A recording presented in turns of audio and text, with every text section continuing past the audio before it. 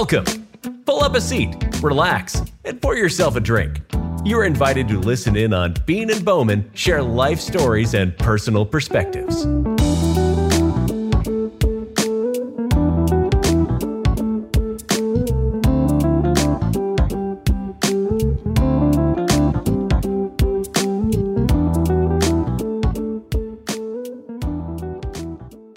Welcome back to Bean and Bowman. This is a podcast that I think you'll especially enjoy. I'm here with my father-in-law, Steve Bean, and today's topic is thoughts off the top of my head. Okay, this sounds really, really something very, very special. How are you today? Absolutely fine. Never been better. I feel so good. I'd pay $100 for a headache. That's awesome. Okay, great. Well, I'm extremely excited about our conversation today, and I'd like to get started. So please take us there. Thoughts off the top of your head.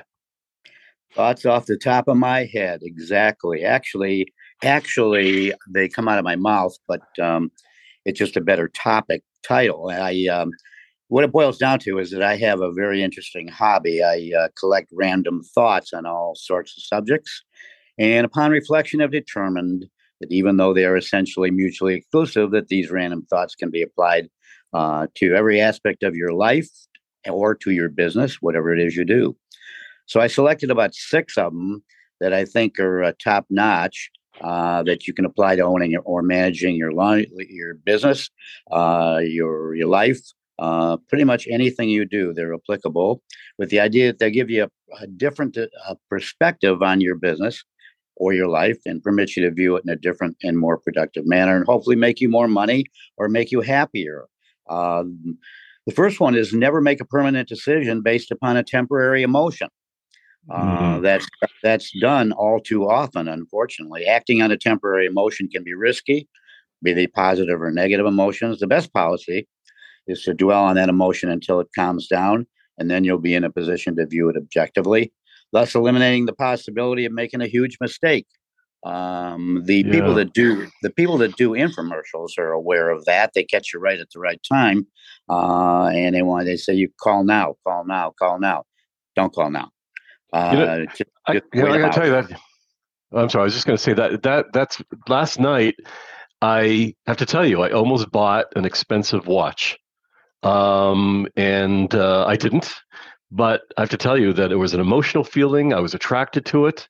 Is that the sort of thing that we're talking about? That, making a commitment like that over just emotion, just don't do it so speedily. That is correct. The input is designed to kick up the dopamine level, make you happy as a lark. You need to learn to avoid that and tolerate it and wait it out a little bit. The watch will still be there. Time will always be told. There's no rush. Excellent. So thank you. That's a concrete example. My second one is recognize that most decisions you make are by nature open-ended. They're not binary. When mulling over a decision on a specific topic, such as which product you sell or what you do for a living or which employees to hire, make sure that the issue is viewed in a relatively open-ended and not binary. Yes, no, or hire, don't hire, for example, are examples of binary in nature. In other words, different features and employees are generally much more complex than you see in one interview. So keep your mind open and you'll be more apt to make the correct decision. Remember, the word binary. Love it. I love it. For most decisions. I love it. I love that idea of not just being, in a sense, boxed in, isn't it? So that you're talking about really having an open mind. Fantastic. Right. It's a freedom. It's a freedom of mind, is what it is. The third one I happen to I like a lot actually. This is directly applied to people who own businesses or things of that nature. In reality, your correct title is really not president or chairman of the board. It's really director of first impressions. You are the director of first impressions. Mm. That's key. Virtually everything you do creates an impression on the customer, whether it's hours of operation, choice of products, what you're selling, the cleanliness of your facility, the condition of your parking lot, if you have a parking lot, and the behavior of your employees creates a first impression in a current or potential customer. Never forget that. It's mainly you, by the sum total of your actions, that make you responsible for the first impressions folks have of your business and of you, by the way. It's so interesting. Last week, my wife, your daughter, and I went away for our 30th wedding anniversary. We walked into a hotel, and I have to tell you, the first thing that happened was we were offered a glass of champagne. While we were checking in, the aroma of the diffusion fragrance was beautiful. The gentleman behind the counter wore a suit and a tie. I have to tell you, I was already on vacation. Yes, that's a good example. Another good example here in the US of A is every time you walk into a movie theater, they make sure you smell the popcorn. Okay, you can't help it. It's got a hold on you.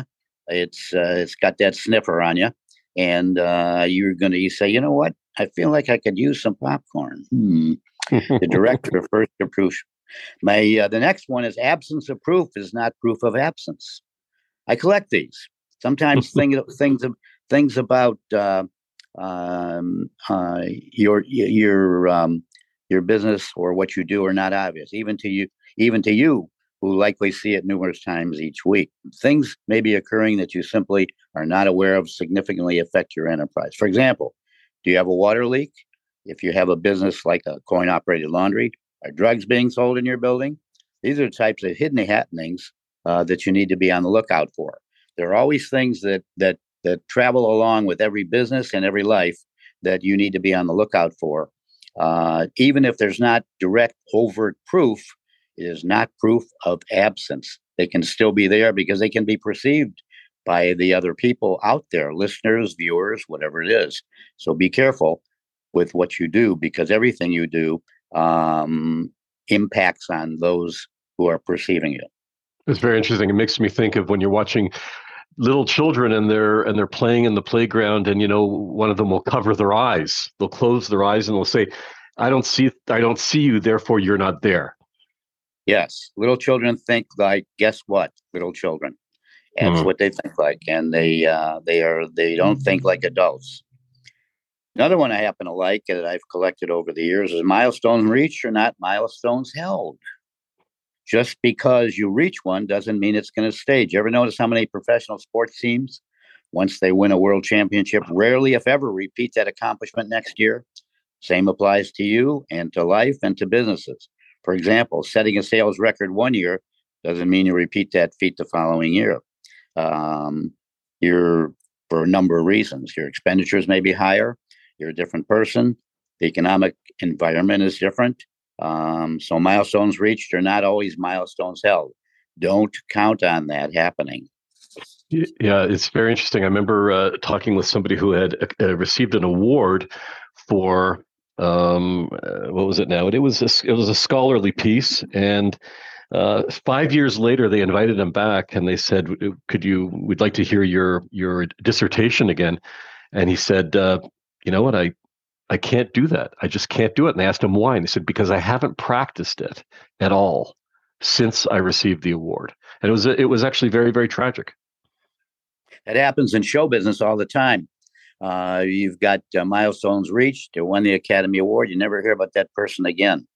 It happens in the National Football League in the United States, where somebody gets drafted number 1 or number 2, and you never hear about them the following year. Wow! So that's something to always remember. Yeah. And as regarding the business world, by the way, I have concluded that the business world is best described as full of classic little deal breakers. There's always a deal breaker out there lurking. You've got to be very careful of that. You have to be, you have to be very careful of what you do. Be careful of your advertising. You want to be the first one to do this or the first one to do. I know the early bird gets the worm, but the second mouse at the trap gets the cheese, which is something you might want to ponder. Patience is the weapon of the winner. And you can be demanding without being demeaning. That's another good quality that a lot of people don't have. Um, uh, so Yeah. essentially, and I had a radio program that was very successful for 12 months. I had 40,000 listeners, and one of the reasons that it was successful is that I was demanding on the program without being demeaning. Um, so I can sum it up this way: I love to be on the podcast. Show business is my life. What a business! What a life! That's fantastic. So these are definitely for thoughts off the top of your head. These are life lessons, and you've really articulated them in a way that anyone can just literally relate to it. Absolutely. One of the things that, for example, in your last example, reminds me of how it's all in the details, and that often people don't look at the details, do they? They seem to gloss over that, and they're looking too much at the overall big picture, which is also important. But if you miss the details, right, those are those classic little deal breakers I think you're talking about. Right. I happened to be taking a walk in my neighborhood yesterday, and I ran across the guy who was building this amazing $1 trillion house. Mm-hmm. And he came up and he introduced himself to me, and he was there helping with the construction. This is a very well-known guy, and the devil is in the details. The devil is in the details. The fact that you're Mm-hmm. carrying a piece of wood and throwing it in the dumpster is a nice detail for me to see. I like to have those kind of neighbors. And this guy's related to some famous movie star, and he's very wealthy. And but it's interesting. It's very interesting to watch. My area of expertise is clinical psychology, Mm-hmm. and it's very, very, very interesting. Our next podcast, just to give the people a heads up as to what's Yeah. coming, are lessons learned from life superstars. I have been very fortunate to meet a number of life superstars. It's not like I go out of my way to meet them. It's just that they sort of end up near me, and they They're strike up a they're attracted conversation. to you. I think they're attracted to you like a moth is attracted to the light. They just kind of they need to be near you. Yeah, I attract superstars and oftentimes very strange people. Yes. They all find the same quality interesting. I don't know what the very strange people, but the superstars, and I'm going to talk about superstars that not only I find to be superstars, but the listening audience would find to be superstars as well. I don't Mm-hmm. know whether you want me to disclose who they are now. No. I think we're gonna leave that as a teaser for the next podcast. I want to just actually go back for a second, and you listed 6 very important thoughts off the top of your head. This is going to be a hard question. I don't know if you can answer it, but if you were to pick the top one, the thing that you're going to literally, that would be the thing that you would write as your motto. That the elevator statement. The elevator door is closing, and I say to you, "Hey, Steve, of all those things, which one of those 6 is the one that you're going to carry in your pocket with you every single day?" That's a good point. Speaking of, and before I get to that, speaking of elevators, I always ask elevator operators the same question: How do you like your job? You don't have to answer it. I bet it has its ups and downs, and they all look at me like, that's very clever, actually, and it does have its ups and downs. Yeah. But my favorite, I think, if I had to choose one, is never make a permanent decision based upon a temporary emotion. Yeah. And that's where most people go wrong. When I talk about classic little deal breakers, that's inherent in a classic little deal breaker. Yeah. People have a hard time restraining themselves on an emotional level. And if you can learn to do that and learn to put yourself second, that would be my favorite one. Never make a permanent decision based upon a temporary emotion. Which reminds me of an interesting story I believe to be true. Okay. There was a lady who baked fabulous cookies, and she was well known around her area and within her family. And people would say to her, "Aunt, whatever, you got to give me the recipe." She says, "See, that's where we think differently. I over my dead body, you will get this recipe. Right.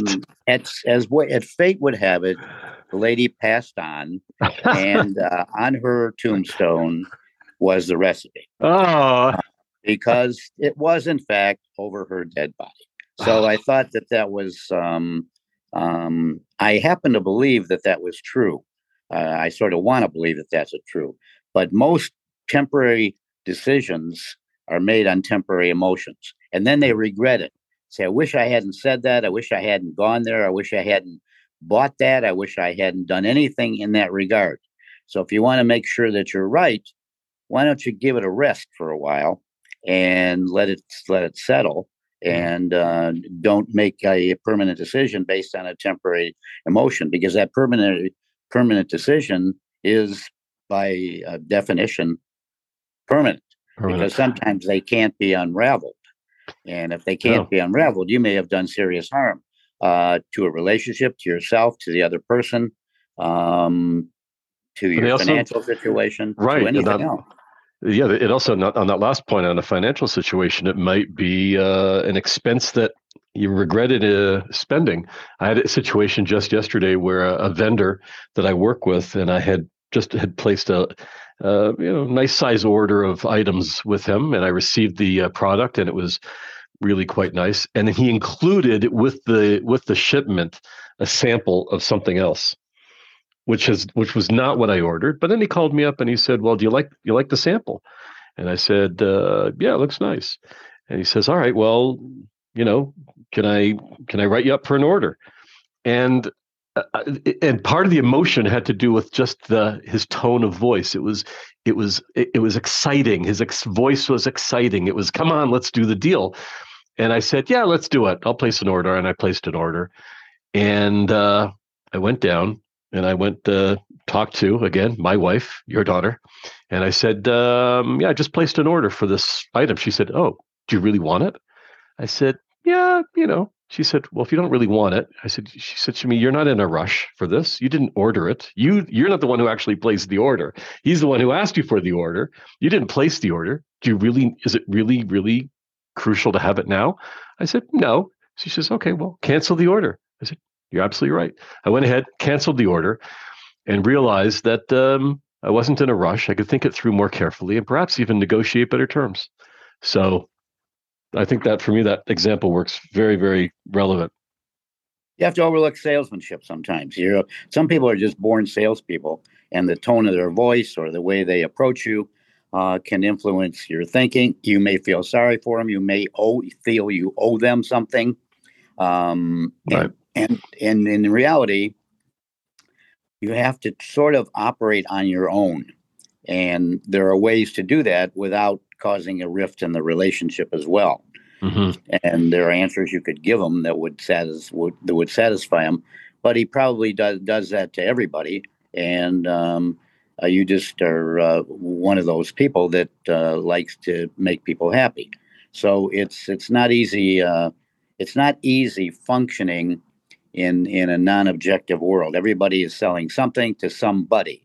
If you go to the doctor says, "Here's what I'd like you to do. And by the way, I want to see you in 6 weeks." Nah, you don't really want to see me in 6 weeks. You need to do a new set of golf clubs in 6 weeks. I don't want to see you in 6 weeks. So when I go to the doctor, he says, "I want to see you back here in 6 weeks." I said, "I'm sure you do, but I don't want to be back here in 6 weeks. So if I feel like I need to be back here in 6 weeks, I'll be back. How's your golf game, by the way?" Et cetera, et cetera, et cetera. Everybody is selling something to somebody. Yep. If you go to a surgeon, they sell surgery. If you go to a dentist, they sell dental appliances. Ain't nothing shaking but the leaves on the trees, and they wouldn't be shaking if it wasn't for the breeze. And the breeze is what they're selling. Makes sense to me. It makes sense. Well, I have to tell you, this has been a really wonderful conversation, and I hope I've enjoyed it, and I hope our listeners have. And again, just want to thank you so much for just sharing these thoughts off the top of your head. Well, I'll tell you this, as we say in the United States, be nice to everybody. Tip your bartenders. They're working hard back there for you. Stay in touch. All right. Thanks so much. And we'll see you next time. My pleasure. I'll be back.